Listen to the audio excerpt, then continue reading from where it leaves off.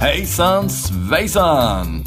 It's Jörgen Sundberg here with the Employer Branding Podcast, brought to you by Linkhumans, London's employer branding agency. This week, we're discussing brand. That's it, not employer brand, but brand. We're about to get a very short introduction. Let's start the show.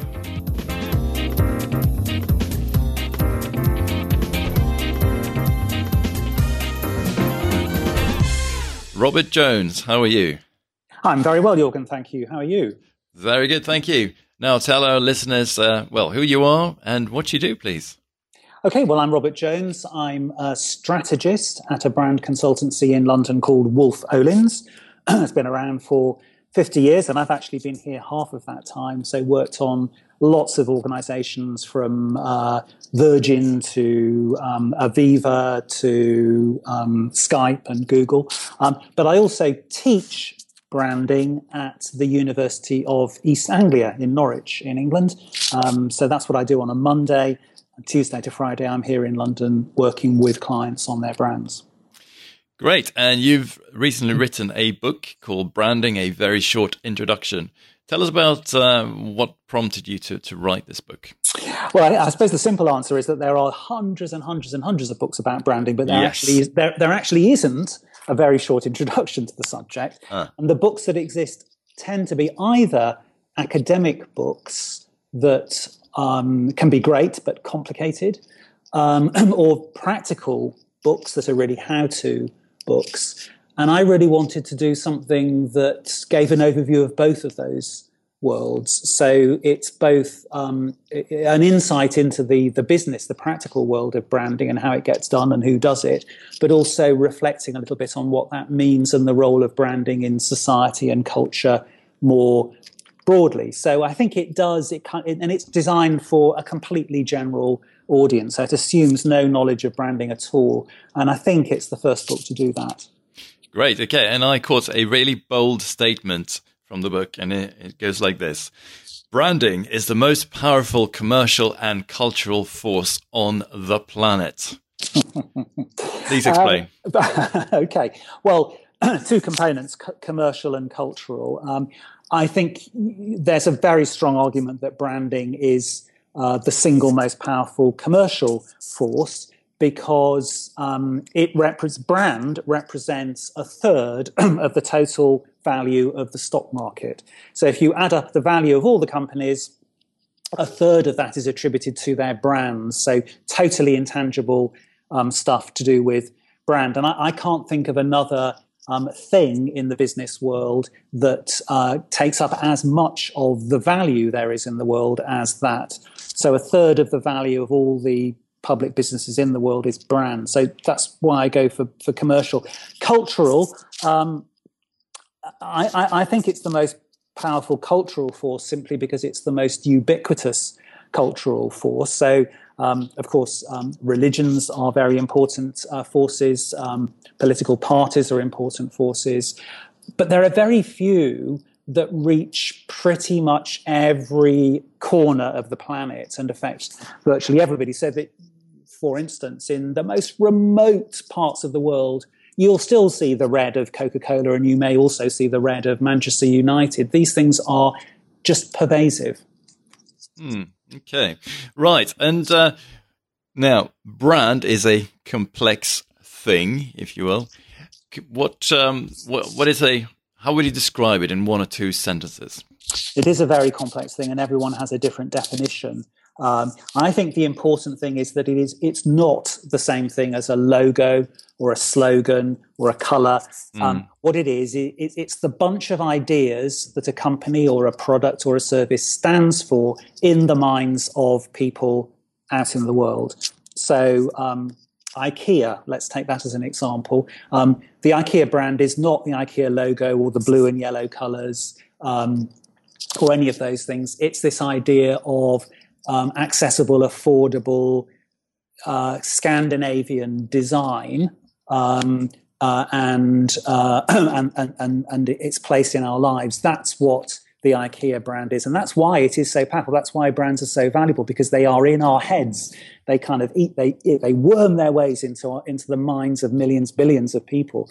And that's what accounts for their value. And I think the really interesting thing, which people forget, is that when we talk about brands being in the minds of people, those people are not just consumers, they are also employees. So brands, of course, are very powerful out in the external marketplace, but they're also incredibly powerful inside the organization. And everybody in IKEA knows exactly what they're trying to achieve.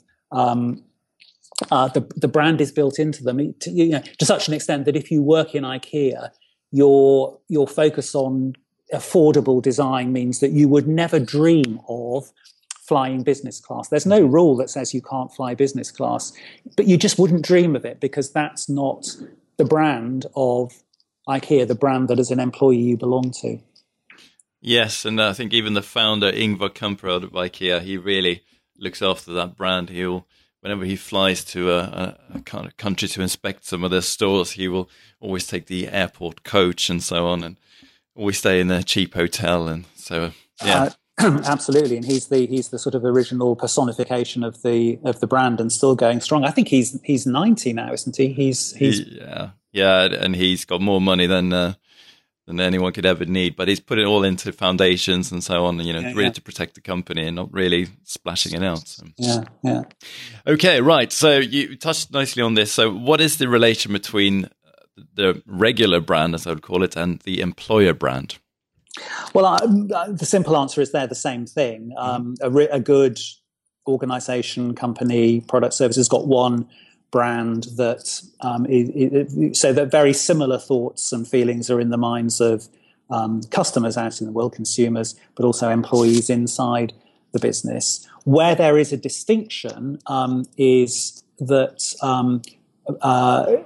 behind all of this brand building work that companies do, there is the idea of the brand proposition. And the brand proposition is a statement that gets used inside an organization to sum up what people get from that company or product or service. And the proposition can be divided into a customer proposition and an employee proposition. So the customer proposition for IKEA is something like affordable solutions for better living. There's a phrase that's something like that. But there will also be an employee proposition that talks about the quality of the experience that you will get by working at IKEA, the benefits of working for IKEA. So if you like, it's the benefits of buying from IKEA, that's the customer proposition, and the benefits of working in IKEA, that's the employee proposition. So I think when people talk about an employer brand, what they often mean is an employee proposition. Yeah, so like an EVP. Exactly, precisely, yeah. Employer value proposition. Indeed. Okay, well, that's good to know that employer brand isn't just nonsense. It's been confirmed by yourself, an expert on brand. Fantastic. And in general, brands, why do we still fall for them? Why do people in remote places still buy Manchester United T-shirts? And even, I'm a very cynical marketer, but I still fall for Apple and other brands. So what's the allure? Yeah, no, I was going to say the same thing. I'm if anybody can see through the tricks of branding, from my experience, I can, but of course I do fall for them as well. And an Apple would be definitely one of those for me, to such an extent that if the company I work for, Wolf Olins, ever said from now on, we're not going to use Apple, you have to use Microsoft, I would actually leave. I don't think I could operate in a business like that. So why is all of this? Because I think what brands give us, both as consumers and as employees, is a couple of things that are really, really deep human needs. One of them is meaning, and another would be belonging. Apple, compared with other smartphones or other computers, has an additional meaning to do with the importance of design and the need for machines to think about human beings and to behave in human-like ways, which really matter to me. One of the stories about Apple that really matters to me is that Steve Jobs was very influenced by his father, the father who adopted him, who made furniture. And Steve Jobs' father used to say that it's really important to design the back of a sideboard or a cupboard, because even though it's up against a wall and nobody will see it, it's a mark of the integrity of the thing that you're making, and therefore of your integrity, and all that kind of stuff. And for me, Apple, much more than its competitors, does think really deeply about the integrity of its product. So there's all of that meaning that I get from Apple. There's also a sense of belonging to like-minded Apple users, Apple fans. There's that kind of social sense. And I think increasingly we live in an age, the smartphone culture era, an age of sharing.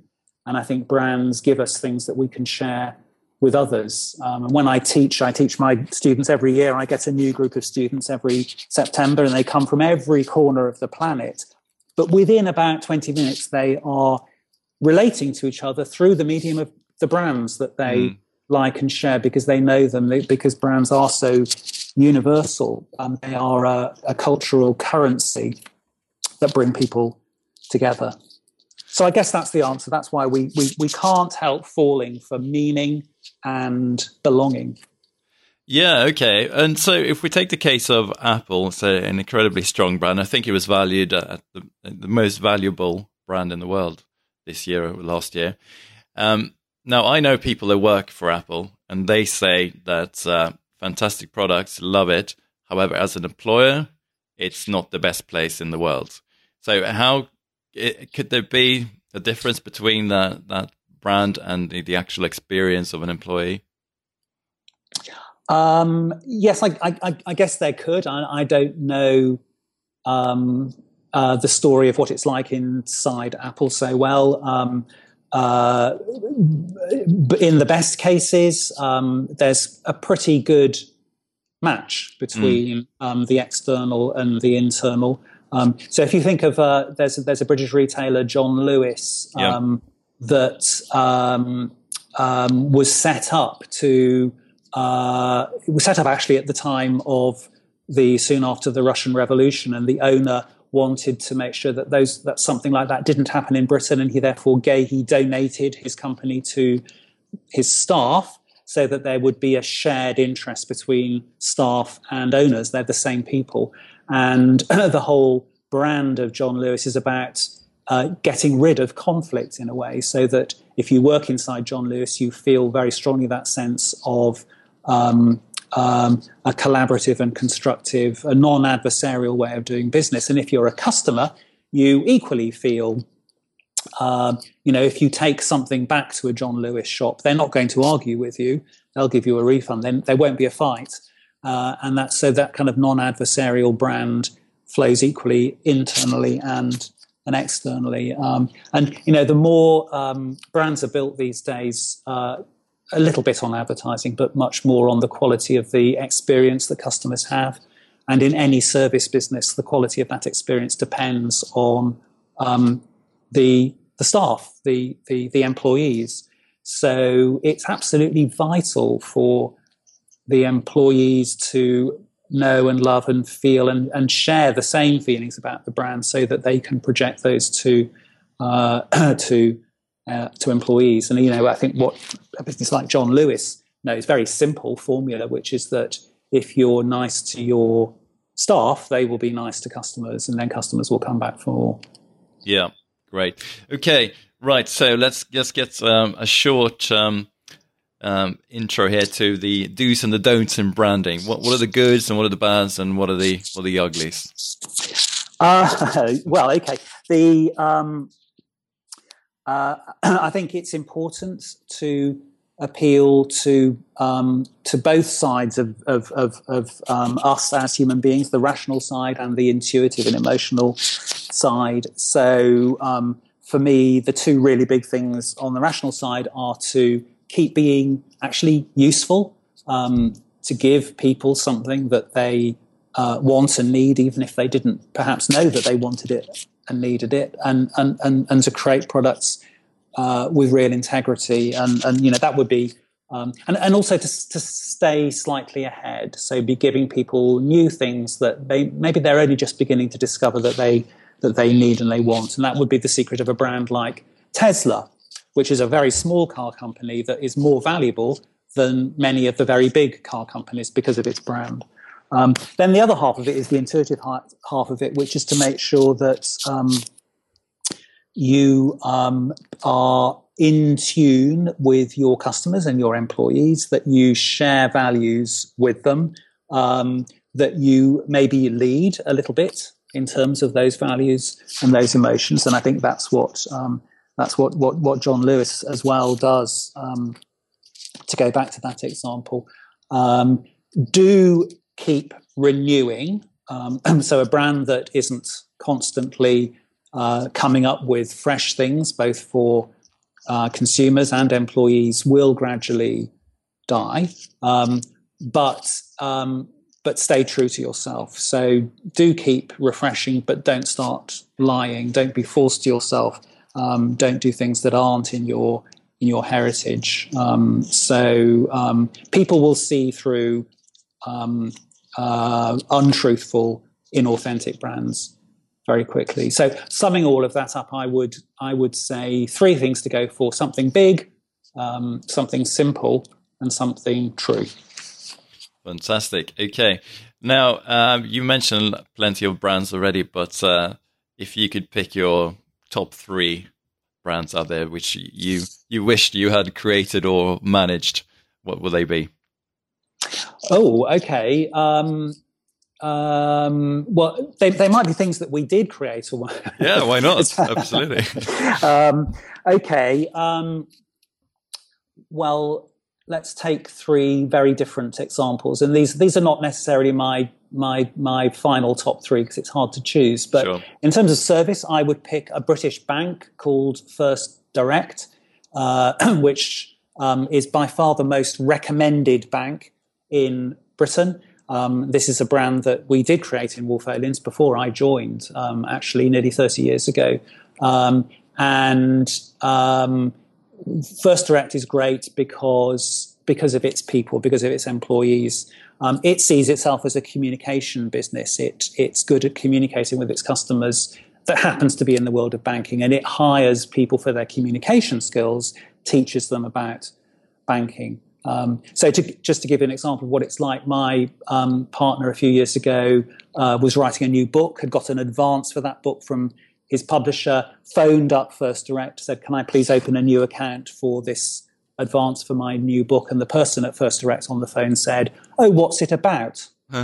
Which is not what banks do. So that's a fantastic example. And I think what's great about First Direct, and maybe if I can break the rules, I'll just pick this one rather than 3 because it demonstrates so many things. I think that it's great because it comes from the inside and the employees really believe it. It comes out of a very, very strong internal culture. And I would say the people at First Direct probably spend more time and money nurturing that internal culture than they do on external advertising and brand building because they know how important it is. And it's really lasted over time. It's just as true and real now as it was when it first started nearly 30 years ago. Although it is owned by HSBC now, isn't it? Yes, no, it has been owned by HSBC from the beginning. And of course, the HSBC brand is a bit different, but the First Direct is able to have, because First Direct is so successful, HSBC is happy for it to have brand independence within the HSBC world. I do wonder with companies like that. Innocent Smoothies is another one, which very, very different type of company, which is a fantastic employer brand and type of company that does the right thing from a purpose perspective and corporate social responsibilities and all that stuff. But then they got bought out by Coca-Cola a couple of years ago. You wonder how people think inside the organization. So we went from a company spreading joy with fresh smoothies and so on, and now we're owned by a company that sells sugar water basically. Yeah, but however, the other side of that story is that Coca-Cola knows that it's not going to be, it won't survive only by selling sugar water. That sales of sugary drinks are declining in at least in the West. In the West, and Coca-Cola therefore needs businesses like Innocent to start to build a future for itself. So I think in cases like First Direct in HSBC and Innocent within Coca-Cola, you will find the parent company very keen to learn about the culture, the employee value proposition, and all that kind of stuff in the companies that it's bought, because it wants to learn that stuff from them. Yeah, interesting that Zappos is another one. Yep. We're bought out by Amazon, so very different cultures, but it seems to they've just left them alone and it seems to work. Yeah, if you've got a strong culture and a strong brand, then of course the parent is not going to destroy the value that's in that. Great. All right. So final question, Robert. Where can give us a quick spiel of the book, and where can we find it, and also how can our listeners connect with yourself? Okay, well, the book is published by Oxford University Press, and it's published on the 22nd of June. So you can buy it, as they say, at all good booksellers or online. And it's called Branding, A Very Short Introduction. The easiest way to connect with me is on Twitter. So I am at Robert Jones 2. I'm not sure who Robert Jones 1 is, or even who Robert Jones is, but I'm Robert Jones 2, and always happy to chat with people on Twitter. Robert, many thanks for your time. It's a pleasure. Thank you very much indeed, Jorgen. I enjoyed it. Okay, I hope that was useful. Everything Robert and I discussed will, of course, be in the show notes article, which you'll be able to find on Undercover Recruiter and employerbrandingpodcast.com. Now, in other news, do you need help with your brand, your company's brand? Sorry, can't help you there. You might want to speak to Robert. But employer brand? Yes, sure. Let's discuss. Perhaps a refresh, or perhaps developing that employee proposition that Robert talked about. EVP is how I normally refer to it. Feel free to get in touch with me at jorgen@linkhumans.com, or just hit me up on the Twitters or LinkedIn. That's it for this week. Many thanks for tuning in, and catch you next week. Hej då! So in the world of branding agencies, there are people called account managers whose job is to keep the client happy at all costs. So the joke is, how many account managers does it take to change a light bulb? The answer, how many would you like?